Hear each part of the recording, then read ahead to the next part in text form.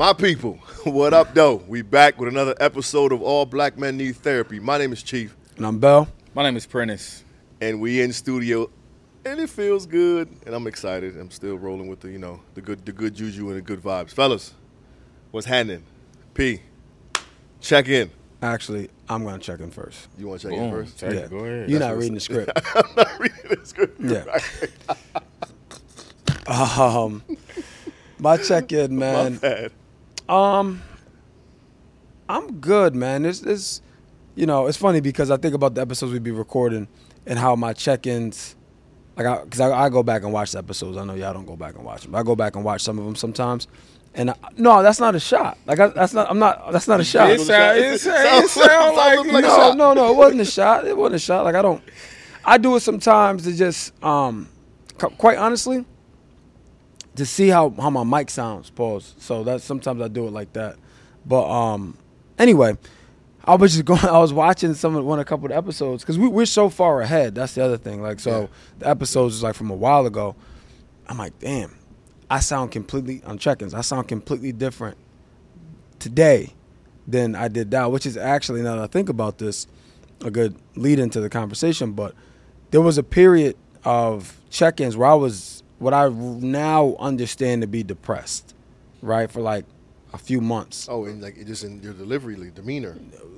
The state I was in at that time when we were recording, you know what I'm saying? And now I look back and I watch them. I'm like, oh wow! Like I'm obvious. I shouldn't say obviously, but I'm out of it now. But anyway, my point is, I'm in a good spot. I feel good. We're back in Marcus Studios. Shout out to Pat Capper, Marcus Sports, Marcus Media. Back making it happen again. But yeah, I'm just blessed, man. I'm blessed. That's how I can sum it up. I'm blessed. I got some work getting done at my house. We had an interior designer come through. I don't even want to talk about it, but everything's gonna look good when it's all said and done. So I'm blessed. I feel good. No doubt. P, check in. Talk to us. I'm good, man. I'm feeling enlightened. I'm a lot more aware of my energy. I'm aware of my surroundings, and I like how my perspective on life is right now in comparison to like a few months ago. I think I got a much healthier perspective, and I'm seeing things in a way that I need to view them. You know what I mean? That are helpful for everybody around me, not myself as the priority, even though I am the priority. I feel like my vision and my insight right now is going to be beneficial for my family. So That's what's up. Yeah, I'm proud That's of real that. good, man. So in my case, man, all is well. I did get my results back from my admin certification. I came up short on like two different parts. So Wow, yeah, we didn't talk about that. So I just got it last night on the ride. Oh wow. On the last night on the ride, so I got to look back at that, and they give you a detailed thing of what you did wrong, and you kind of got to just make edits and do it all again. But what I found out was you can't just you got to make the edits and pay that $150 again to resubmit it each section. So 300. Yeah, so another. That's not terrible. No, it's not terrible. Yeah. And so it ain't gonna kill me, but that is bothersome because I was hoping to just get it out the way. And how long can they re-review it? Or how long before they the review only it? time you can submit is within these certain periods. I got to look at when the next submission is, and you got to submit before that date, and you get your results a month and a half later. Again, so it's another extended time. So yeah, so it obviously to be done before next school year, which will still allow me to have all the certifications. But so that was kind of a gut shot for me. But and what do people normally one and done, or is it they? So from what I heard, no. Okay. So I'm not isolated right here in this situation. It happens to most of people, but either way, I made least sure. you know. Right. I made sure I checked everything on the list, but I guess they like what they like and they want what they want. So that was a little setback. But outside of that, man, everything is on the up and up and moving in a good direction. Kids are happy and healthy. I know I say that damn near every check-in, but that's a blessing. That's a blessing. That's a great thing to repeat. You know what I mean? Yeah, exactly. So, outside of that, man, all is well. I just I don't know if I told you, P, but I just took my mom to Orlando. To Orlando, but just seeing Shorty smile and watching her, my mom's type of person, when she cries, when she laughs, she cries. Mm-hmm. So she spent the whole weekend crying, laughing, and she actually spit up her water on 3 different occasions because something funny happened. So it was just a real good time to hang out and just get out of the element. She got some time to rest, so that was cool, man. But outside of that, everything is really, really dope. Everything's moving in a good direction. So today's topic: depression is a luxury. we got this from this clip that we'll play. And it's 50 Cent talking about how depression is a luxury. I think the things you go through make you who you are. Mm-hmm. And in my journey, like, there's certain things that I'm not really, I don't even let it into my system like that. I think depression is a luxury. Wow. Because where I'm from, you can't afford to be depressed. You got to pay the bill, right? Right. So you got to go to work. You got to get up. You got to go do what you got to do. You got people right now that's at work that don't feel like being there. Mm-hmm. But they got responsibilities, so they feel uncomfortable while they're working, while they're doing what they got to do. Like, when these guys get in a slump and they just decide that they're not going to do anything, I'm like, where they do that at? Right. Even when you're on the street, you got a pack. You just decide not to come outside? Yeah. They're going to beat you up. You're going to beat to death. Wait till you come out. So before we get into the episode, just as from a definition standpoint, depression is a condition of general emotion, dejection, and withdrawal. Sadness greater and more prolonged than warranted by any objective reason. A low state of vital powers of functional activity. So, and just from some stats, approximately 9.5% of the U.S. population, which is almost 16.6 American adult ages 18 and over, will suffer from depression, illness, major depression, bipolar disorder. Each year, women are nearly twice as likely to suffer from major depression than men. However, men and women are equally likely to develop bipolar disorder. I didn't know that. Yeah, so it's alarming statistics, you know what I'm saying? And I think that episode on Big Boy's station with Fifth, he was saying depression is a luxury because there's a population of people that he feels don't have the luxury to be depressed, right? They have to still keep going forward because they don't have any other choice. So that's today's topic, right? Is depression a luxury? So hearing the initially, like when I just said today's topic, depression is a luxury, I'm pretty sure we got a couple side eyes and heads turning because like when I heard it, I'm like low key, I don't want to say offended, but like it's bothersome to me. Like what the fuck you mean it's a luxury? Like you know what I'm saying? But in that context, I mean it does make sense. But even for those who have to keep going, ain't nothing luxurious about it. Right. You know what I'm saying? Like having to push through depression is terrible, bro. And obviously you guys know it comes from very, very, very personal reasonings for me. But in the middle of it, I think for those of us, I didn't know then, but for those of us who are aware we're going through, I mean, so real quick, do you think most people in the middle of a depression can identify that they're going through that depression? No. I just got out of one, and I could tell you firsthand I didn't know I was in one until I got out. Right. So in my case, with something being so traumatic and so sudden, you know what I'm saying? Even with that, I still didn't identify it as depression in the moment. And for those of you, I mean, if you're watching the podcast, you know, for those who don't, in 2009, my younger brother was murdered, and it was by far the most difficult situation I ever had to go through. And 2.5 years later, I'm coming out on top of it, and I'm looking back at it thinking that it was just normal. It's supposed to happen. This is what happened when your brother gets murdered. You're supposed to be sad. You're supposed to feel this way. But it was actually a 2.5 year depression that I was in, and it took the birth of my daughter and creating my play to kind of get me out of the funk. I wrote it out, and just knowing that I have something else to live for was kind of like what catapulted me out of the depression. But so when you label it as a luxury, it's kind of like, dude, there wasn't nothing luxurious about that 2.5 years, bro. Like nothing. You know what I'm saying? Like from all, I mean, in all aspects, from work to relationship to family to just all of it, everything just felt like it was just like here. There was no up. You know what I'm saying? I don't. And again, Fifth smart, right? So he says things to provoke conversation. And here's my take, right? Like, I don't believe depression is a luxury, period. I do believe it's a luxury to be able to address it medically, right? And here's why I say that. In the black community, it's been proven that depression lasts longer. right? Really? It's been proven, right? I got it from what's this? Addiction, traumatic stress disorder. No, sorry. Where'd I get it from? I got it from Medical News Today. Is that like a socio-economic thing where we just don't like? So here, I'll read it. It says, most studies find that when black people do develop depression, the condition lasts longer. They may also be more likely to have co-occurring diagnoses, such as addiction, post-traumatic stress disorder, and generalized anxiety disorder.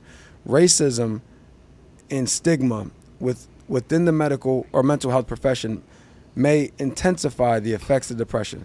Doctors and other care providers provide lower rates of treatment for black people with depression than their white peers, right? So that as a natural construct puts us behind the 8 ball. So that's where my opinion, that's where Fifth was coming from with that comment, where depression is a luxury. Mm-hmm. Here's why I say that, right? Chief, if you came from a well-educated, well-off family, right, that had the resources to identify these things and to treat these things in real time, you would have gotten that treated in real time, as opposed to you having to basically thug it out. Right. So what I'm hearing though too, like, it's crazy because I'm firmly aware that I have PTSD regarding that situation, but I attribute it to the circumstances and not necessarily the depression that followed the circumstances. Yeah. You know what I'm saying? Because you don't want to succumb to the stigma of being because in my opinion, right, just me, I look at when I'm depressed, reason why I don't identify it or can't identify it is because I look at it as a weakness. You know what I'm saying? Like for me, I'm like, nah, you're stronger than that. Mm-hmm. Right? So I push through and not address the real issue. Mm-hmm. So although our depressions with the circumstances are different, yeah, pushing through, obviously you do what you got to do on a day-to-day. You're going to work, you're raising children, you're taking care of family. Do you feel, did you go home, or when all that was done, did you sit in that depression then? Because I did the same thing. I pushed through and thought I was okay and thought everything was fine, but you know what I'm saying, until like the light bulb went off, it was like, oh, like no, I didn't different. You know what I'm saying? For me, it was just a natural state. So it wasn't like when I stopped doing something, I feel depressed. Mm-hmm. Where I realized after the fact is how I talk to myself. Right? In the depression, you mean? Yeah, or like after? Yeah. Like Napoleon Hill says, there's 3 main things that hold people back: poverty, superstition, and education. He was like, people often focus on what they don't have instead of focusing on what they want or where they're going. Mm-hmm. Right? So when you focus on what you don't have, those 3 things, you can stay in that same place. So and again, this is just me knowing this from reading and doing some self-work, right? So when I was starting to come out of it, I'm like, bro, that's me. I'm over here focusing on everything that was done wrong to me or not given to me or not allowed for me to participate in, as opposed to what I need to do to get right. Right? So that brought me to a place, like a dark place, where I was just like, you couldn't bring certain individuals' names up around me based on what I felt how they treated me. You see what I'm saying? So, and what I realized is it had more to, like, my circumstances had more to do with me than them, because I was focusing on the wrong things, right? If somebody's not going to help you, cool, figure this shit out. Whereas I just I just sat in that space of not having. Yeah, so I hear what you're saying, and I agree with the sentiment, because once I started to do more reading on how to cope with grief and get out of that, I started to make my climb out of it. But I don't feel like, I just feel like the timeline behind it, because what would you spend would you say in your, like, the timeline in your phase of depression? Like, how long? I mean, honestly, bro, it's probably like leading up to my surgery. So I would say probably October to February. Okay, so a couple months. Yeah. A couple months, yeah. So November. This shit, like legitimately 2.5 years. I can't remember, like, I almost can identify the moment where, like, it was literally like, it's like opening your eyes and, like, the lights are on now. Mm-hmm. Like, it was literally like walking out of, like, waking up to the light instead of, like, and coming out of the darkness for me. Yeah. and it's bugged out, but it took 2.5 years. Like, does that, like, I don't know if that's no. I guess I don't know if normal is the word to put. No, to, no. like, I mean, the depression has no bounds. That's You what know I mean. saying? Like, but so when you think like, fuck out here, you was depressed for 2.5 years, bro. Like, you couldn't get it together in 2.5 years. You know what I'm saying? That's a long time, fam. Yeah, but from that regard, I don't feel like it's a. But again, it's all a matter of interpretation, right? You didn't stop doing what you were doing, right? You may not have done it to the quality or level that you or capacity that you would normally do it because you had people that counted on you. You know what I'm saying? But I think, and again, I don't know, but I think maybe what Fifth may be saying too is like to treat your depression, like I said, mentally is a luxury, right? To admit yourself somewhere is a luxury. You know what I'm saying? Like you have the means. But go ahead, Prentice. I want to hear from you. I feel like Fifth is smart enough to know exactly what he says when he says it. 100%. Right?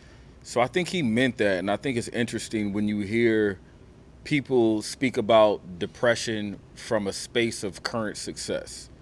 You know what I mean? Like, I feel like what I was listening to when I listened to him talk about depression as a luxury, I felt like he was talking about that from a space of being successful.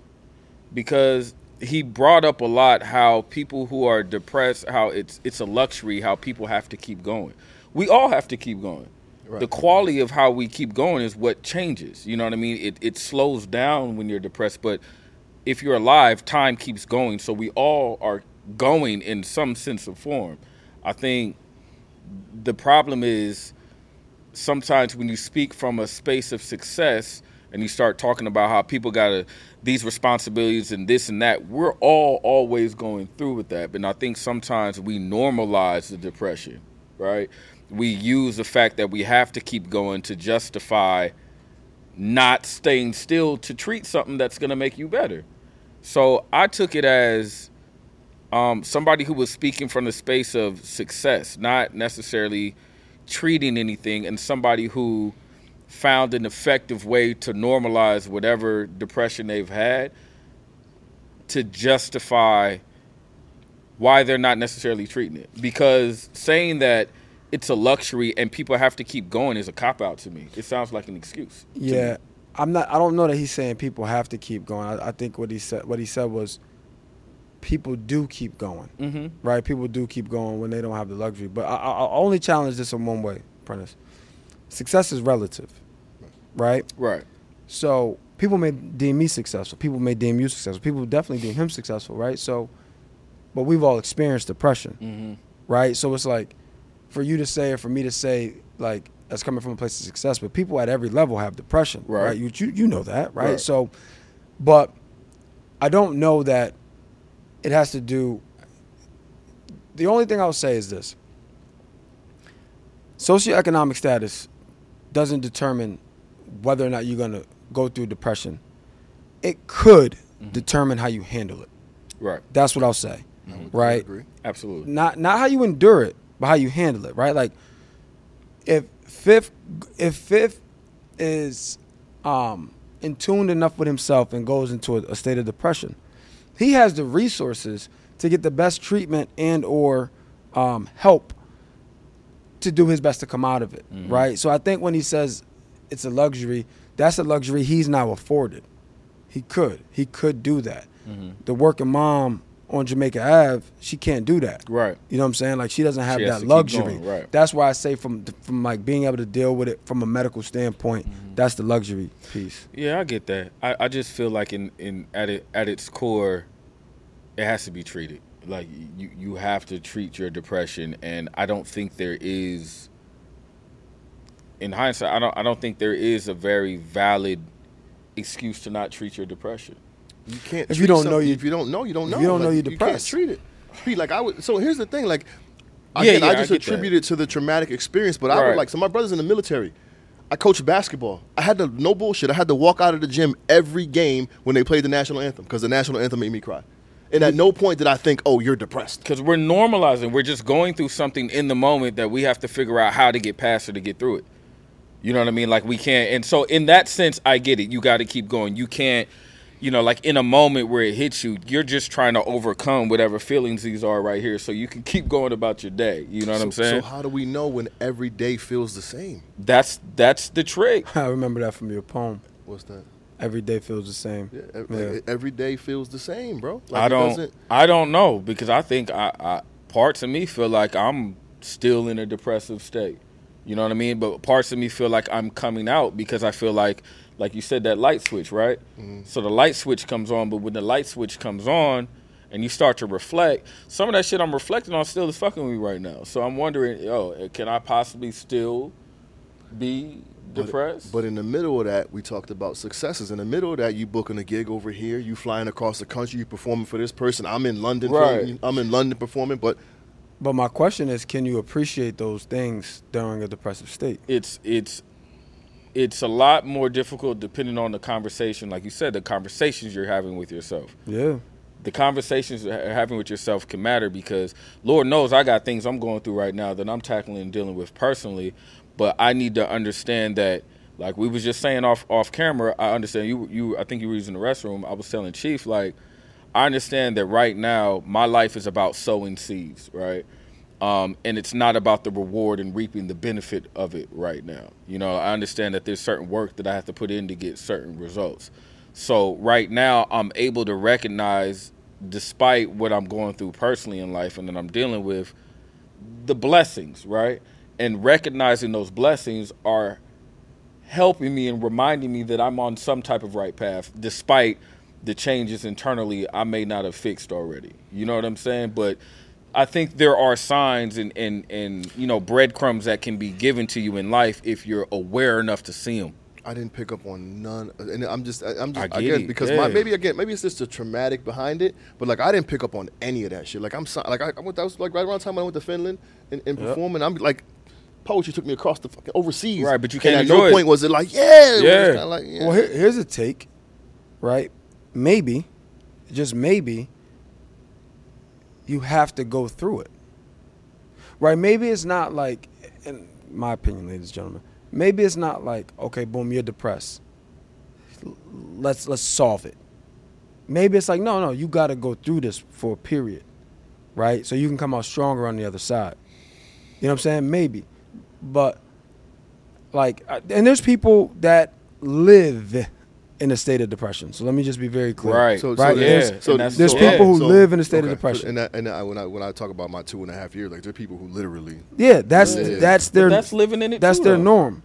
You know what I'm saying? So, and those individuals, they learn to deal with it. However they deal with it. Right? I have a friend. Huh? Do they know? I mean, a lot of them are on medication. Subjective. So yeah, man. right. There is that. A lot of them are on medication. There is that. Because. I mean, where do you think the statistics come from, right? Like, the statistics come, there's a large part of that of who's being medicated, right? Like, that's how they get a lot of these numbers. I have a friend, they were telling me, like, they naturally have anxiety, naturally. But it's spurts, right? Like, it doesn't, they were like, they can feel it happening when they find themselves having trouble making a decision, right? Like, where should I go eat? I think maybe I'll go there. Where should I stay when I go on this work trip? Well, I don't. And that's the trigger for them to understand. Like, okay, my anxiety's starting to flare up. You know what I'm saying? Like, my anxiety's starting to happen, and then they have different coping mechanisms to help them get through it. You know what I'm saying?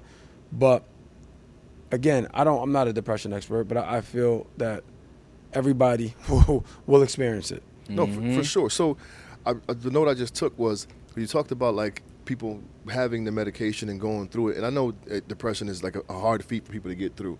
But just the way I'm wired, and I believe we're pretty much wired the same in terms of like if someone told you in the middle of your depression, you're depressed, you're like, oh, I got to get this right. It's time to go. Let me get my book. Let me get my therapist. Let me do whatever I got to do to get me out of here. I wouldn't have had that response. I wouldn't have either. I'd be like, fuck out of here. Ain't nobody depressed. That would have been my response. I would have probably became even more upset. Defensive. No, not defensive.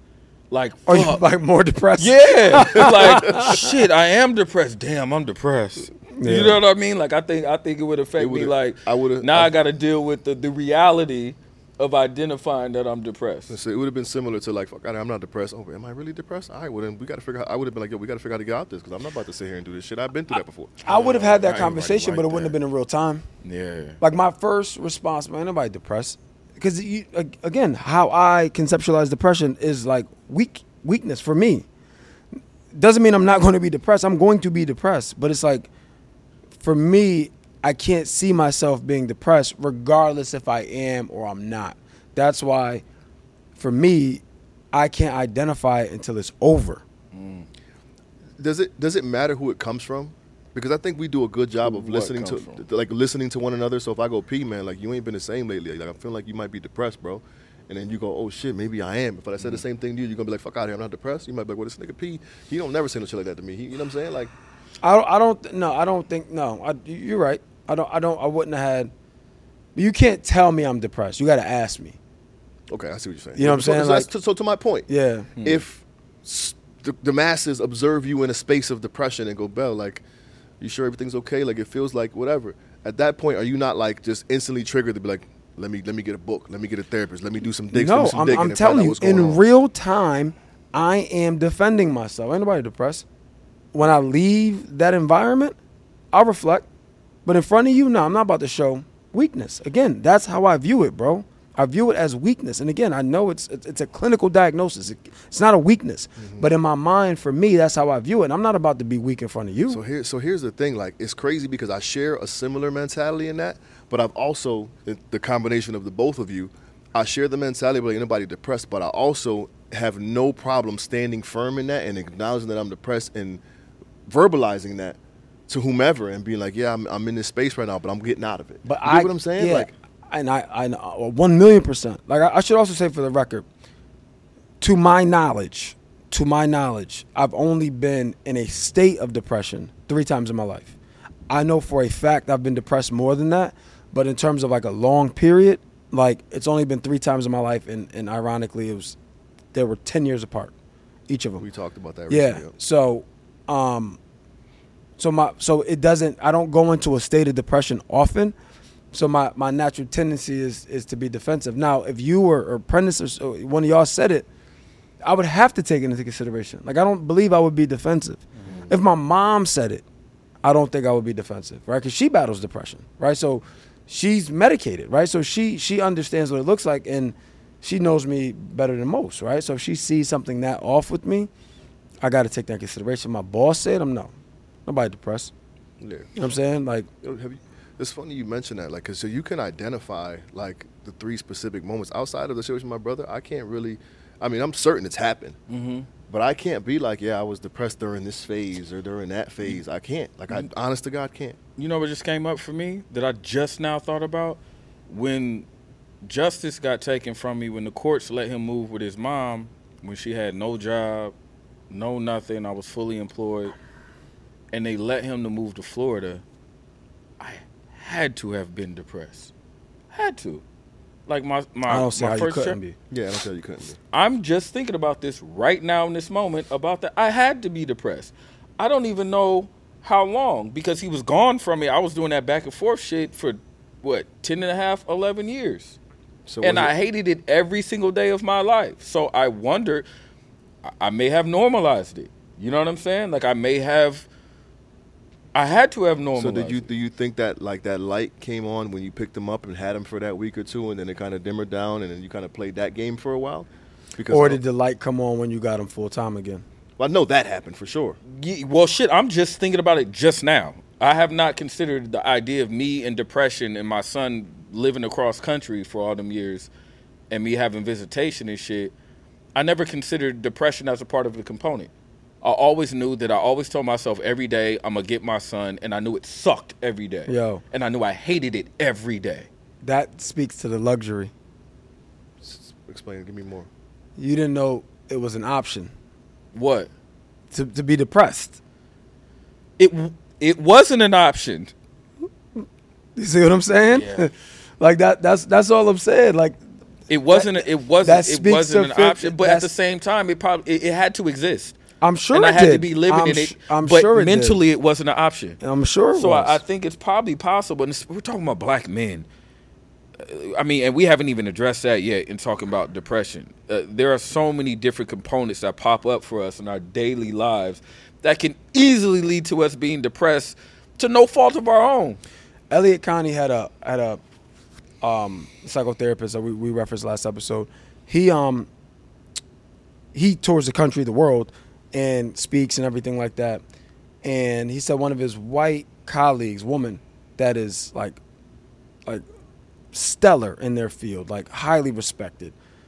She said to him, she's like, because he says that black men suffer trauma every single day. Yeah. And she's like, you don't believe that, do you?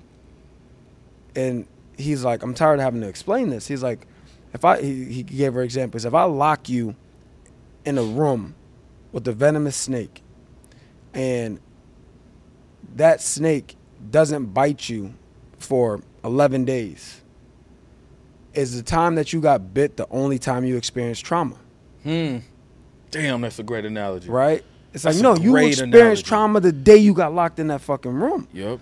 Because you're trying to avoid this venomous snake. Uh-huh. That's trauma, right? And he said that that's what black men deal with on a daily basis.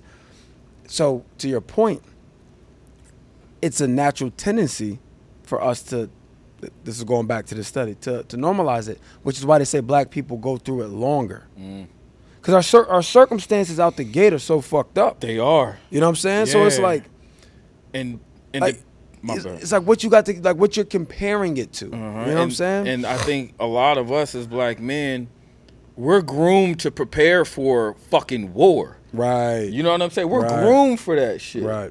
So Right. at a young age, I think seeds are being planted in our mind that we're gonna hit a space of depression at some point. We're taught, and then naturally when you get out there into the world, you got to put on an extra coat of armor just because of how you were born, right? But think about how you mentioned us being groomed, and I don't know why, but I just got hella emotional thinking about like justice being across the country. That shit like really like, I don't know, it just Yeah, that shit fucking sucked. no, but like I You can't imagine being that far from your oh kids. my god, like, Yeah. I'm like, Nigga, it's yo, torture every fucking day. Fam, I every couldn't even. fucking day. And everything that happens in his development, you're happy about and depressed as fuck because you're not there. You know what I'm saying? Like, I don't that shit like I don't know why it just hit me in the day. you know what I mean? And it can make you complacent. And now that I think about it, I was getting unemployment on purpose, trying to hustle unemployment in poetry because I couldn't work when he was in town, and I'd have him for 4 to 6 weeks at a time, and I just refused to work. I refused to work. I fucking refused to work when I had him. So I had to figure out a way to pay the bills, so try to do this poetry and keep this unemployment check as long as I can, because there's no way in the world I'm about to have a full-time job when I only have my son 4 to 6 weeks at a fucking time, or 2 to 5 weeks. You know what I'm saying? So when I think about it, yeah, I think when I finally got him, the weight definitely got lifted, and I feel like every day now is rehabilitation. You know what I'm saying? Like I just chaperoned this 8th grade dance last Friday. Saw that. Shout out That's to you, dope. bro. That shit was fun in the motherfucker. Shout out to you, Bro, I was up there dancing. I was in the corner, you know, I wasn't embarrassing him or nothing like that. I was chilling, but I was so happy because I was like, this is a shit I thought about all the time that I'm finally get to do. So I feel like right now I'm still working my way out of the fatherhood. Damn, this is crazy talking about this shit because I've never considered this till now. I feel like I'm still working my way out of the fatherhood scope of my depression, because I'm just now starting to have these moments that I've been envisioning. You know, like football. You remember you went to the game? His first year of football for Justice and Tip, bro, the coaches hated me. The coaches hated me. You paid us to coach your son. Let us coach your son. You know, I know you want him to do. P running touchdowns with him up and down the sideline. I've never done it before. This is my first time in life, and my son is 13 years old, and he's playing football. And I played football when I was little. This is a monument. Every fucking Sunday is the Super Bowl. You know what I'm saying? I got my dad jersey on with his number and Tahir's number on. They don't understand that. They just see a parent who's overly involved and doesn't know how to, you know, respect Overly boundaries. involved parents. You know what I mean? And I had to tell them, like, yo, I got you. I hear you, but I've never done this before, bro. Like, he just got with me last year, and the first thing we did was sign up for football, and he's in football, so I'm going to just let you know now.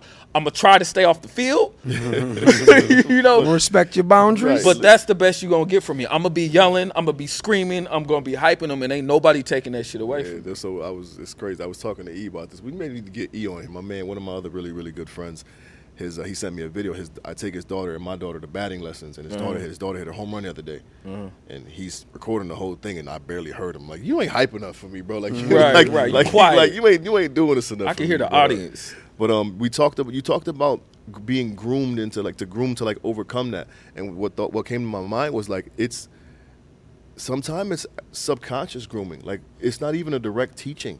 It's just the environment we're placed in society says this is how we move, and we don't get depressed. Yeah. Like, no one's ever said that to us when we were younger. You know what I'm saying? That we don't get depressed in this house. That's not an option for us. It's just how we've seen the people move, and like how it was ingrained in us that kind of like, you got to overcome this. Like, ain't no time to pout. Like, yeah, but that's not the answer either. No. I'm just saying. But we talked about how it's groomed, but I'm like, it's primarily subconscious grooming. Like, we don't. It is in our music. Like, we get paid and we get put on platforms for our depression and our ability to articulate our depression. We, in particular. Yeah, that's what I'm saying. Think about it, happens even We've more so grown with up poets. on depression. It happens even more so with us because the heavy shit is what gets the crowds in tune. And we say the words. We know all the words. We've grown up on depression, if you think about it. Yeah. Dying, sick. But that's the thing. It's that the study talks about being passed down, right? Like, it's like, there's studies that depression can be like hereditary, right? Like, if your mom has it, your dad has it, you're more than likely to have it, right? Yeah. So there's that. Then you got what ends up happening is we trauma bond. Yeah. Right? I honestly think that's how me and this nigga got started. Yeah. Probably. I think so. We trauma bond because your situation fucked up. Oh, shit, my situation fucked up too. Let's talk about how fucked up it is. Yeah. Best friends. Isn't that how it happened, Pete? Yeah. It's like, you in the projects, I'm in the projects too. What floor you on? All right, but let's. So what happens is, you don't know or see any other way. Yeah. Right? So, because I tell myself this a lot. Perfect example, right? I have a my former I'll just say he's a mentor of mine and a colleague, and he had a situation where he had to move his kids through multiple schools, right, and multiple moves and stuff like that, and he was so worried about like what this is gonna do to his kids, right? Now, mind you, right, just perspective, right, like, right. He moved from an affluent neighborhood to a secondary home that he has while waiting for the next move to shake out. During that time, there was multiple school changes. When they finally got to the school they wanted, he moved into the nicest house on the block, brand new, nicest house on the block. And he's worried about all these things with his kids in the school and everything. I'm thinking to myself, I'm like, bro, I went to 5 elementary schools before 3rd grade. Right? I lived with my grandparents, lived with my aunt. Like, I lived all these places. I'm like, these kids are living in a fucking lap of luxury. Right? Like, they gonna be all right. You know what I'm saying? Like, you didn't fail as a parent. Like, you have the means.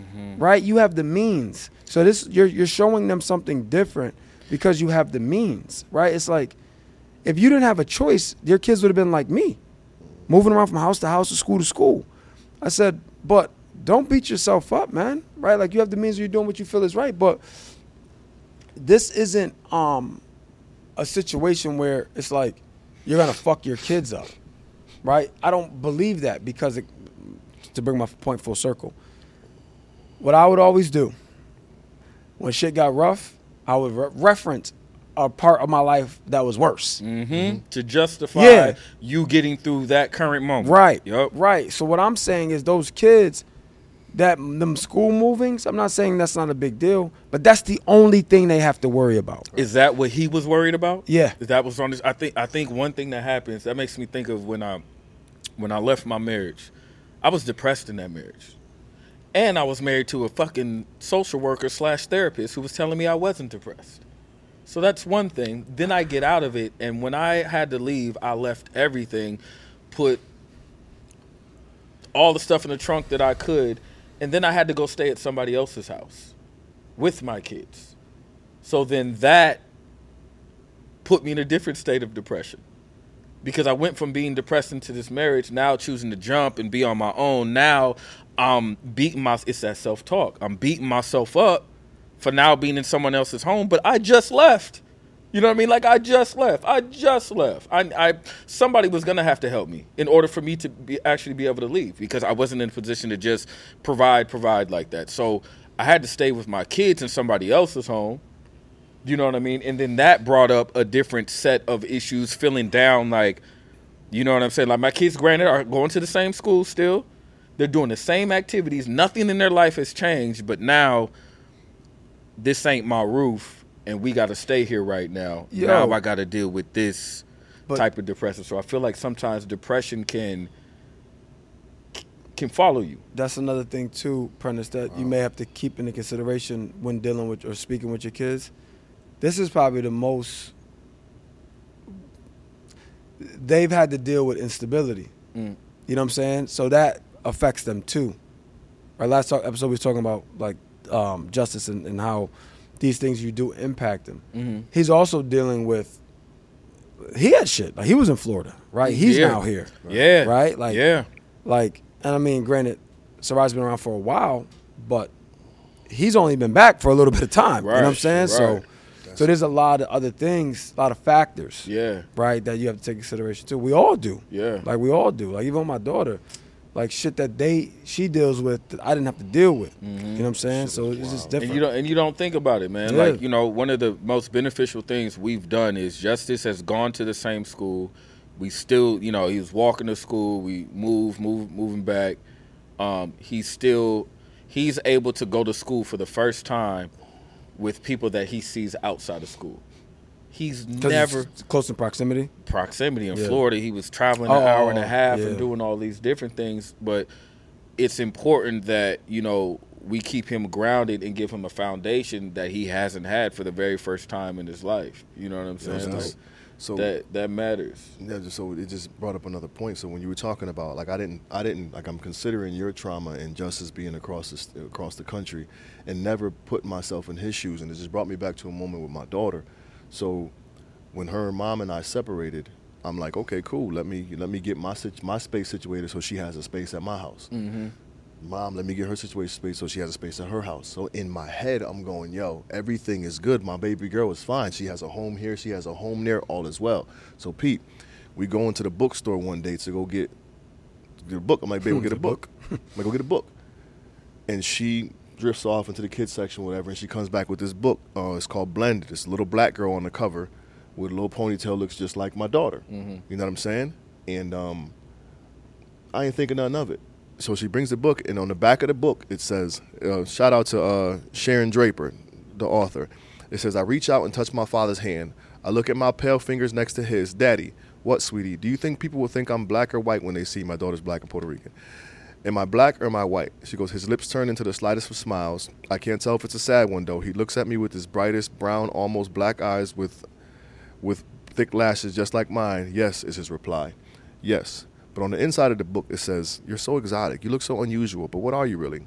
11-year-old Isabella, whose father is black and mother is white, is used to those kind of comments, but it doesn't mean she likes them. And now that her parents are divorced and getting along worse than ever, which shit was toxic for a while, Isabella feels like a push-me-pull-me toy being split between two homes. Being split between mom and dad is more than just switching houses, switching nicknames, switching backpacks. It's switching identities. If you're only seen as half of this and half of that, how can you ever feel whole? And I never took into consideration the way my daughter was feeling with the whole shift, because, you know what I'm saying, she does have different nicknames. We did do different book bags and all that shit. It never crossed my mind, but then it was just interesting to me to how she gravitated towards this book, and we read it together, and we talked about, you know, different homes and so on and so forth. But I think, to Belle's point, in the middle of our shit, we need to really dig deep into what our kids could be going through, because you never even thought about the trauma justice could have from going over there and being over here and what's underlying, you know what I'm saying? So that's, you're so concerned with providing and protecting and taking care of them that you feel like as long as you're getting your shit together, your kids will be okay. Right, and it's like you know what I'm he eats saying? every day. He got a roof. He got good clothes. You know what I'm saying? Money, as long as we do this, the kids is gonna be fine. But they're a whole ass human being. Yeah. Yeah. A whole ass Well, other feelings, person. emotions. Yeah, that are all valid. Emotions that have been bottled up, and he finally, disclosed to his father. PPS. I think. How do you feel about it? I think having him watch that last episode might open his eyes to how, because you said a lot of impactful things in regards to relationship with him. I definitely let him hear it. I know he sneaks and listens to him. I think it could be beneficial for him to see that. Yeah, I definitely will. I think that'll be good. That's a good idea. I will. Like the last episode, that speaks to like our feelings not being considered as a child, right? True. Just the necessities were considered as a child, right? And that's essentially what you're doing. You're referencing the necessities that he has, so he should be good, especially since you're in a better place, right? Like, to your other point, he may not have ever known you weren't in a good place. Right? So now you're like, well, shit, you got this, you got that. But he's like, well, Dad always had that, right? You were going through your shit. And this is all of us have to deal with this. Like, we project. You know what I'm saying? Like, well, you should be good because I'm good, basically. Right. You know what I mean? Like, and that's not fair. Right. As Prentice said, as simple as it sounds, he's a whole human being. He's a whole ass person, man. A whole ass person who has all the things that we have. A whole ass person. And depending on how you raise, like, you know, my mother, is bipolar. So I dealt with a lot of challenges with that. I have a line in one of my new poems which, like, I laid low until she refilled either her bottle or her patience. And writing that line made me think about how I normalized depression as a child. I knew when my mom, when she couldn't afford a Prozac, I knew when it was low and she was splitting the pills because it was all in her behavior. It was all in her behavior. So I knew when to fall back because she just had an attitude and was hella mean. And I think what happened is sometimes our parents were depressed, and because they were depressed, that made them feel like we really had no reason to be depressed. So that concept kind of can pass down to you. Oh, yeah. You get what I'm saying? Good like, point. you ain't got to worry about bills. You ain't got to worry about their fucking kids who do worry about What I have to worry things. about, my mom doesn't talk to me. Yo. She's mean to me. Listen, But, you know what I'm you saying? know what I mean? But, it's when you're depressed, man, it's so easy to get inside yourself even more. Despite having to move on and keep going, it's so easy to be in your own little bubble to where you're not considering how your depression is depressing other people or affecting people you're responsible for. Peep the shit that you just said, though. How crazy is that? As a child, you had to be responsible for your mother emotionally. Wow, and that's why I had to detach. But because this is not just you. I don't remember the study, but it talks about black boys being the emotional crutch for their moms specifically. Right, like how, and my wife and I, we talk about it, like, there's things that we have to manage emotionally as a child that weren't taught to us. But to your point, when the pills are getting low, right? So now what do? You alter your behavior, right, to make sure she's good emotionally. You want to know, bro? 2 weeks ago, I'm at the gym. I get a call from a doctor. The doctor says, "Can I speak to Prentice Powell? I'm calling on behalf of your mom." I'm like, this must be an error. Me and moms don't even speak anymore. Your mom wrote a very disturbing email to us, suicidal, saying she needs help. This 2 weeks ago. I'm at the gym, and I'm like, fuck. I got to leave the gym and go to my mama's house. She's not answering the phone, so they want me to do a wellness check before they call the cops. March 7th, 1989, I came home from school and found my grandmother dead in her home. Had to break the window. She was going through rigor mortis, all this shit. Driving over there, all I could think about was, driving to the same city, all I could think about is, like, this better not be a reoccurrence of that moment. And it was March. This better not be, and it's March. This better not be a reoccurrence of that moment. You know what I'm saying? But here I am going to the aid of somebody who I don't speak to anymore and that I feel abandoned me. But here I am going still to show emotional support. So I knocked on her door. I banged on the door. And she said, "Who is it?" And I was like, "Thank God." And I said, "Mom, you need to get some help." She said, "PJ?" Through the door. I'm like, fuck. So she's going to the window, and I couldn't get myself to look at my mom. I just couldn't see her because it was just too much for me. But I said through the window in the door, I said, "Mom, I love you. You need to get some help. You need to take care of yourself. I love you." And I started walking down the stairs because she went to the door to open the door. And I just couldn't see my mom. And I walked down them stairs 2 weeks ago, crying. And I said, "I love you." And I couldn't even look at her. I said, "I love you. Get some help." And I got in the car and I drove with my head down out of the parking lot because I didn't want to look up and her be at the front door. And 3 hours later, I get a text message that says, "I love you too." And for a minute, I remember I talked to you about it. I felt like here I was being the emotional support for my mom once again. You know what I'm saying? Still having these feelings about not being supported myself. But it's an interesting thing when you can identify depression in other people, know what that's like, and despite what it does to you or what they've done to you, you don't want them to feel that way. So if I can tell her, "I know that I love you did everything. I know that I love you did everything." Yeah. Because she responded like a couple of hours later. And I'm so grateful that despite what we've gone through, I still have the emotional capability to show love when it's absolutely needed. You know what I'm saying? And I think sometimes in other people's depression, well, in not other people, but people in general, sometimes that love for other people gets lost. You know what I mean? Like sometimes we just go into ourselves and go into our own zone, man. So I say that all just to touch on what you said about feeling like you got to be there for your parents emotionally more than they're there for you emotionally. 100%. Because they don't know how. That's what I said. And that's what I had to tell myself on the drive. That was going to be my next point. Like being there emotionally for someone doesn't always mean that they're able to receive that. Yep. You know what I'm saying? And it makes it extra tough for us. In my case, because like we talked about it. You guys have told me like it's almost to a fault. Like I'm just caring and pouring and pouring and pouring, and people just, may not be willing to receive it. And it's like, and it fucks you up. I think it fucks you up when you don't get it back. You know what I'm saying? I think it really fucks with you when you don't get it back. But yeah, man, this depression thing it's a fucking monster. Yeah, man, there's a lot to unpack on what you said though about that situation with your mom. Yeah. Because my question would be, if that I love you did so much to help her, obviously she's still with us, so to get her out of that state, at least in that moment where the doctors were worried, what could it do if she felt that weekly for her? From you? What could it do if she felt that weekly from me? From you. I'm sure it could help.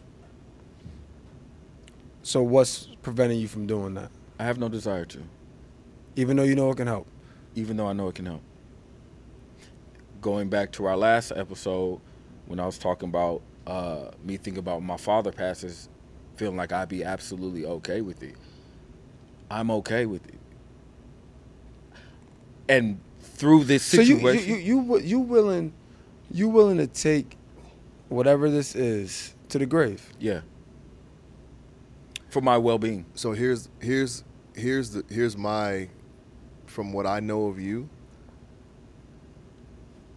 I 100% believe you in what you're saying right now, but I also 1,000% know it's not going to go as you think it is. You may be right. With your okay right now, and God forbid, with you being okay with that, it is going to. It's just. I mean, it's inevitable. You got a glimpse, thinking on that drive of what was about to happen, and you were a wreck, and you didn't even have confirmation. See, this is the thing. I was on the phone with Sarai. I wasn't a wreck though. I didn't want it to be the situation, so I had to get it out and verbally kind of say it to somebody, but I wasn't a wreck. It's just not what I wanted. You get what I'm saying? I wasn't crying and panicking. You were I was crying driving. when you left. Huh? And you wouldn't Yeah. look He at was her. about to cry 2 seconds ago. Yeah, I did cry when I left, man. I don't know if you saw it. His eyes was bloodshot red. I did cry when I left, but I don't want to get off track with the depression. But I mean, we are still on track. Right, very much so. We are still on track, bro. yeah, I don't know, man. Yeah, depression is a bitch. It's a bitch. Yeah, But I think it's I think in this particular case, it's depression and ego. And ego, Possibly, yeah. And ego. I think I said that to you in a recent conversation. We talked about And that. ego. Like, since we talking about Fifth, he spoke about Amari Hardwick when he interviewed or auditioned, for Power. Shout out to my man O. Yep, and it was an interview, and Fifth was like, it might have been on, I don't know if it was on Pivot, but I don't know. Amari Hardwick was telling the story, and basically he showed, like, Fifth handpicked him, and he showed up for the joint, and he did well, but Fifth wanted him to really go in, and he didn't.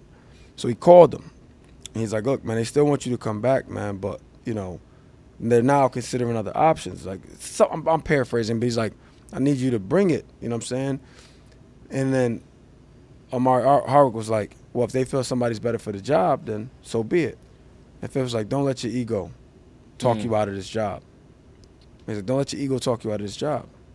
So we all know what happened, right? He came back, killed it, and now it's still one of the greatest shows of our generation, right? Mm-hmm. At least on a minimum on premium cable. So that's the thing, man. I think as black men, we're very prideful to a fault. To a fault, man. Like, for sure. I'm guilty as shit of that. Like, yeah, we all are. Like, I would say if I had to give the pecking order, it'd be you, and me, right? Like in terms of like how high our pride is, and that shit. Think about it, man. Like, we lose opportunities because of pride. We lose relationships because of pride, man. We lose out on money because of pride. You know what I'm saying? Defense mechanism half the time. Yeah, because it's like definitely to be a defense mechanism. yeah, for sure. it goes back to the disrespect episode we did a while ago. We feel disrespected. Yep. And I'm gonna show you I'm not the one to be disrespected. Mm-hmm. And however I can control that disrespect, Right. I'm gonna, whatever sliver that is, please believe I'm gonna own that. And Yeah, I'm gonna show sign you, me up for that. Yeah. Sign me up. Right. Sign me up for that. That's what it is. And sign me it's up for fucked that. up. But that, again, And watch that's- how I kill this shit in Right. silence. Yeah. Right. That- Right. that's- And myself Right. at the same time. right. Oh man. my goodness. That's again, man, that's also learned behavior, bro. Like, that's It also environment driven, right? Like, family driven, like society driven. Like, it's just, again, I always go back to the one of my good friends at work, man. He asked me so genuinely. He was like, yo, why are black dudes always ready to fight when they get disrespected? He's like, why are they always so fast and ready to fight? And I'm like, and it pissed me off at first, but then again, same thing. You have to think about it. Mm-hmm. It's like, it's true. Like, we're willing to die for our pride Yeah, over dumb shit. over some dumb shit, man. Like, willing to die for our pride, willing to take gripes and griefs to the grave over pride, like over shit that probably won't matter. And you know what I mean? What's crazy about it is that I think even in our mature ages and wisdom, when you answered it in the car, like, I'm not afraid of shit getting out of hand. Right. You know what I'm saying? Yeah. Yeah, because it's the shit is gonna come to us regardless, and it has in life. Yeah, but we are we're intelligent enough to know how to avoid and evade these situations. Right. But in some cases, it's like, nah, he about to get this. Yeah, I'm gonna show you. Right. I can show you better than I can tell you. Right. Precisely. But it's not, and it's not even a second of a thought about it. It's like, okay, Right. this is what it is right now. It's almost like prideful for me. Like, I'm like, man, I told my boss that. He sat me down, tried to get to know me. I said, first thing you need to know about me, man, is I don't care about it getting out of hand. Straight up. That's what I said to him. I said, first thing, I don't ever care about it getting out of hand. Like, it can go whatever direction it need to go. There's Right. a little bit of liberation in that. Yeah. You know what I'm saying? But when they hear that though, so I could just imagine when you hear that, it's like I tear all this shit up. I fuck everything up in here. Shit, I that's what toss you over. hear. Like I tear all this shit up in And here. I'm sure he was like, "But where the fuck is that coming from, bro? We had breakfast, like literally." You banging have a good over job. Yeah, but I just need you to know, cause yo, it's crazy, man. Because I always think about that Willie D line, man, from My Mind's Playing Tricks on Me, the Ghetto Boys. Shout out to the Ghetto Boys. Shout out. When he was again the Mind Playing Tricks, when he's like, you know, what did he say? I know the line. But I'm trying to get the lead up, but basically, he was like, the line I live by is, if it's going down, let's get it over with. It's going down. Like, Let's get it over with. That's how I look. That's how I look at it. And I'm not saying that's the right way to do it. I'm just telling you that's how I am. Well, okay. Is it the right way to do it? I don't believe so.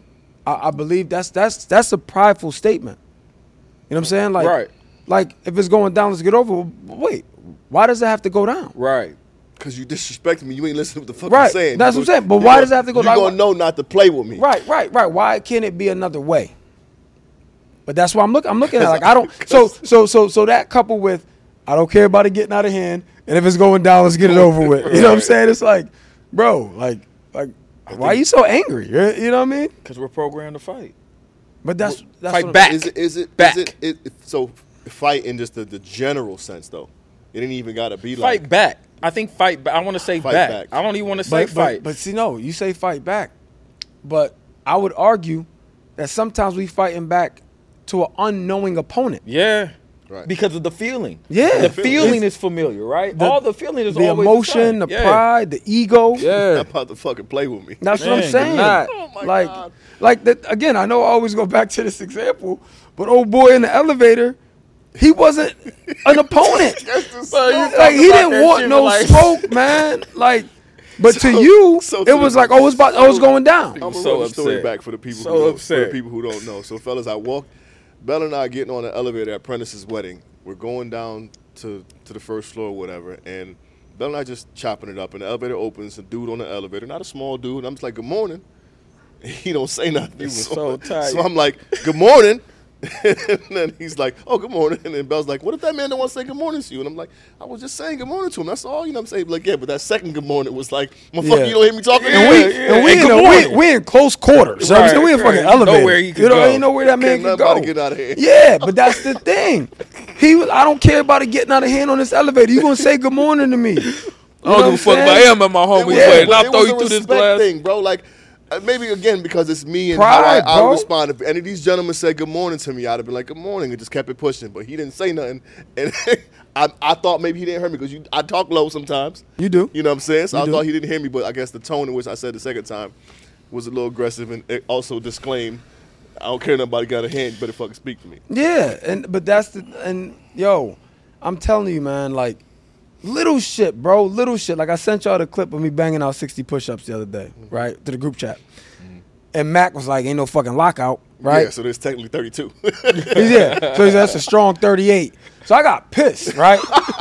I got pissed when he said that. It was big man. But I didn't. But my response was about to be, motherfucker, you're not supposed to lock out outside of max sets, right? If you bench max and you got to lock out. Anything else is a rep. Like they tell you, don't lock out, especially leg press, all that shit. Don't lock out.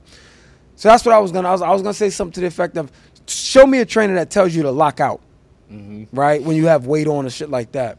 But I didn't. I took the high road. I just gave the Jadakiss line, right? No lockouts, the game don't stop. You know what I'm saying? So that was me not letting my pride get in the way. Because I responded, so that made me feel better. The circumstances was different. So you did, the circumstances did because it's one of the homies. So you did ask me, like, if it was a black dude in the elevator, would I have responded the same way? And I think I would have. I don't think so. I think I would have. I don't think so. Because he'd have probably I don't think you wouldn't have responded because he. Here's what I think. I don't think you wouldn't have had the same feeling. I think you would have gave him more grace. That's what I think. I think you would have gave him more grace. Yeah. I think he would have got the benefit of the doubt, and maybe that second good morning wouldn't have been as forceful because he would have gotten got a second good morning. I know he would have. I don't think you would have changed the words. I think you would have changed the tone, and the feeling would have changed. Maybe this is me trying to fight the fact, but I don't feel like it was that aggressive. No, it was aggressive, bro. Like, there's no two ways about it.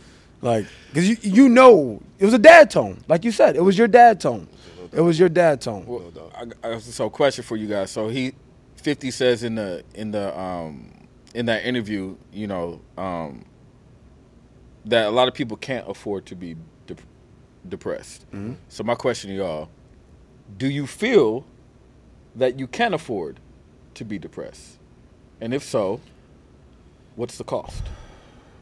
That's a great question. It is a great question. So so to answer your question, I don't know if I can answer the question, but what I do know is depression is expensive. Now, however form you want to look at it, monetarily, physically, emotionally, depression is expensive. Yeah, that's a good point. You know what I'm saying? It is taxing in all phases. I can't afford it because I can't afford to be depressed. Elaborate. So I can't afford to be depressed to a point where it's debilitating. For me, in my life, in my circumstance, I can't. Like, I'm not at a place, like, I have to work to still make money, right? I'm not at a place where I can sit back and be okay.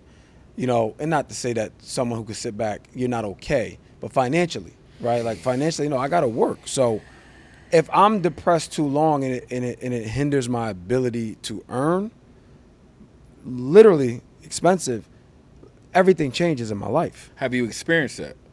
Have you experienced your depression getting to a point, or is that something you tell yourself in order to not get there? Yeah, like the 3 times, remember how you said you don't know if you can reference 3 times? The reason why I can speak to those 3 times so vividly, because every time, whatever the situation was that got me depressed, I ended up exponentially better.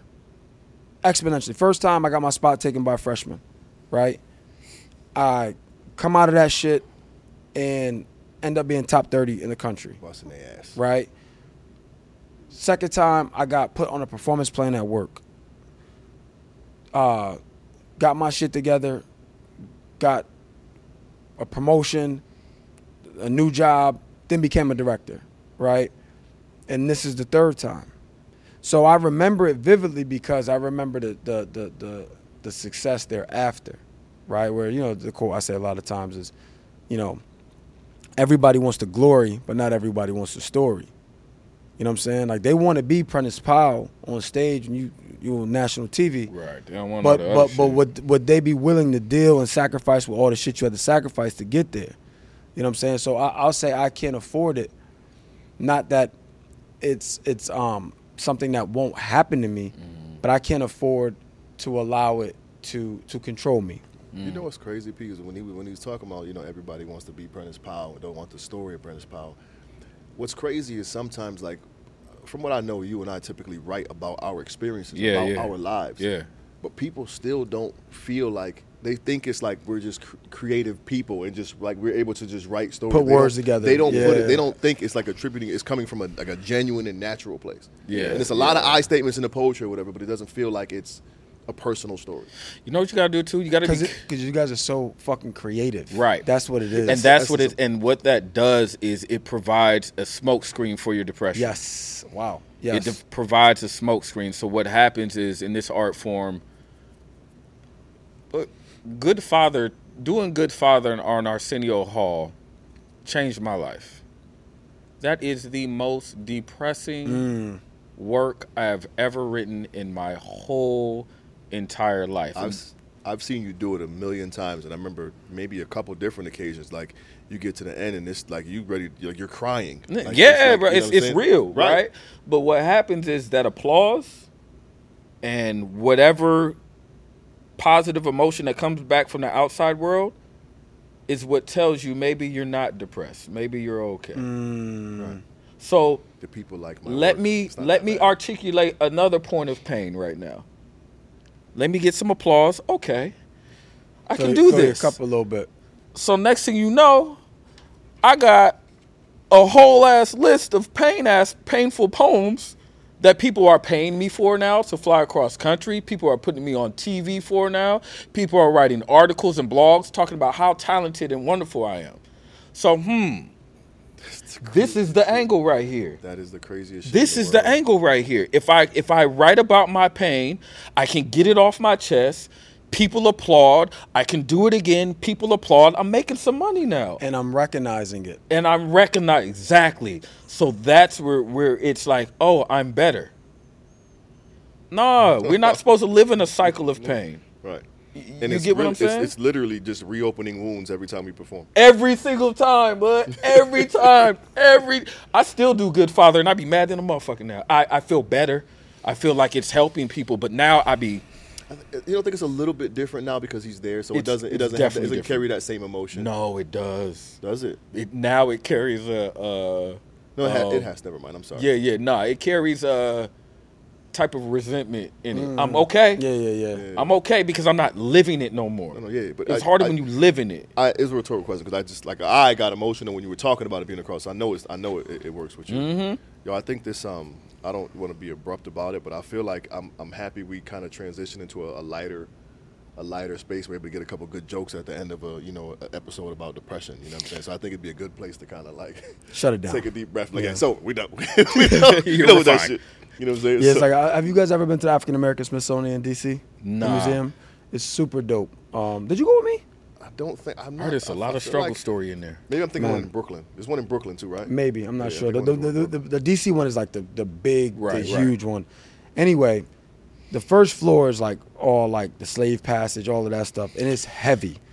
So I say, like at the end, they tell you there's like a beautiful waterfall when you finish on the first floor, because every floor is a time period, and I never made it past the first floor, but they tell you like when you go through, sit at the waterfall. Do you start at slavery? You can start wherever you want, but history in there, does it start?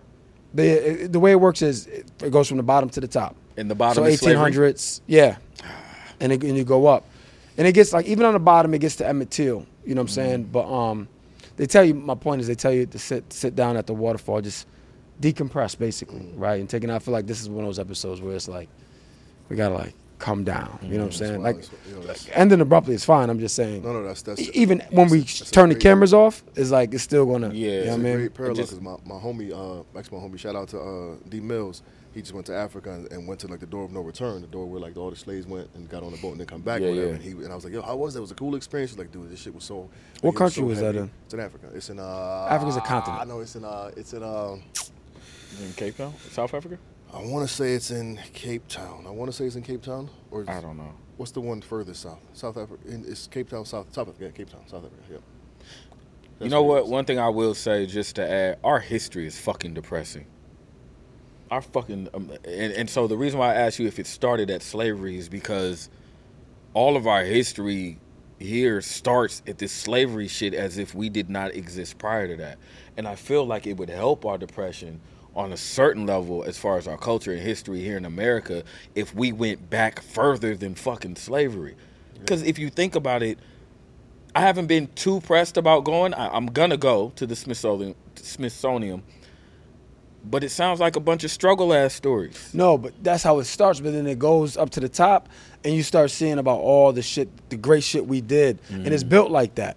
You know what I'm saying? Like, it tells a story. I get it. I just wish slavery wasn't always at the beginning, because that's just naturally depressive to me. Like, if you want to go back to when we were kings. Everything. Like, if hearing about my history, starting at getting snatched up and taken from my family, beat, how in the Atlantic Ocean, did you guys know the sharks naturally started creating different swimming patterns based off of following these ships during the Middle Passage? Like, sharks migrated to certain different areas in the country or in the world due directly to the Atlantic slave trade and the bodies that were being dumped, which is crazy. So, I just wish sometimes that, in order to help our depression overall, we were given stories to where slavery occurred at some point in our history, not the beginning.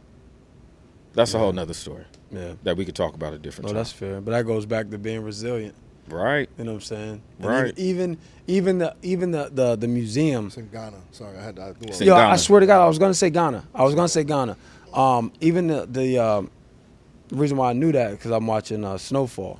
And I still gotta watch that shit. Africans actually would enslave their own people. They would sell their people to slavery, and that's on the story. But anyway, Oh, the way it's a story of resilience. The way the museum is set up is a story of resilience. You know what I'm saying? So it's just it's heavy, it's deep, no matter what. Which is why we need to stop. Shut it down. Final thought.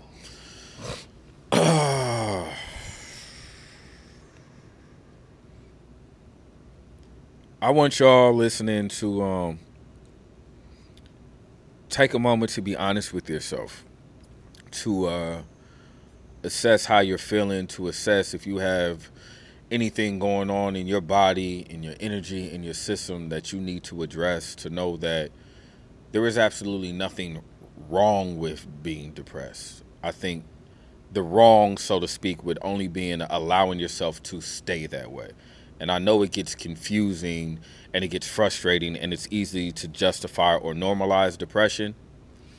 But I want you to understand that it does not have to be a part of your life, and it can be repaired and it can be fixed. But you have to find a way to identify it. We don't know what we don't know. Yeah. I say listen to your people. Pay attention to your own patterns. When shit starts to feel uncomfortable, maybe just do a little bit more dissecting. Don't just brush it off as, a part of the day or whatever. See if there's some triggers behind it. And if, again, like P said, if you can identify it, the sooner you do something about it, the better chances you are of getting yourself back to a healthy state. Hell yeah. My final thought is it's a luxury to be able to talk about depression as we deal with it and our friends deal with it and people we know deal with it. That I Because agree with. For sure. there's people who don't have that opportunity any longer. This is a luxury. You know what I'm saying? Like, there's some people who've succumbed to their depression, right, and are no longer here. So I want to make that clear. Like, Damn, it's a luxury to talk about It's a depression. luxury to talk I about absolutely depression. agree with that. yeah. So that's my final thought. It's a luxury to talk about depression. That's what's up. Well, I appreciate y'all boys again, man. It's good ones. Yeah. We rolling, baby. All right, man. You can find us on all social media outlets at All Black Men Need Therapy. Hit us up at Gmail at allblackmenneedtherapy@gmail.com. We now have a voice line. Hit us up on the voice line. Leave us some comments, concerns, some questions, something you want us to talk about. We might just play it on the air with us one time. You get to hear your voice on the podcast or whatever. We What's will the number? play it. What's the number? The What's the number is Chief? 860-410-6160. Say it again. 860-410-6160. Hit us up. And per usual, y'all, do us all a favor and hug a black man today. If you don't hug a black man after this one about depression, something Word. is wrong with you. Do it. And tomorrow. You heard me. Do it. We out, y'all. Peace.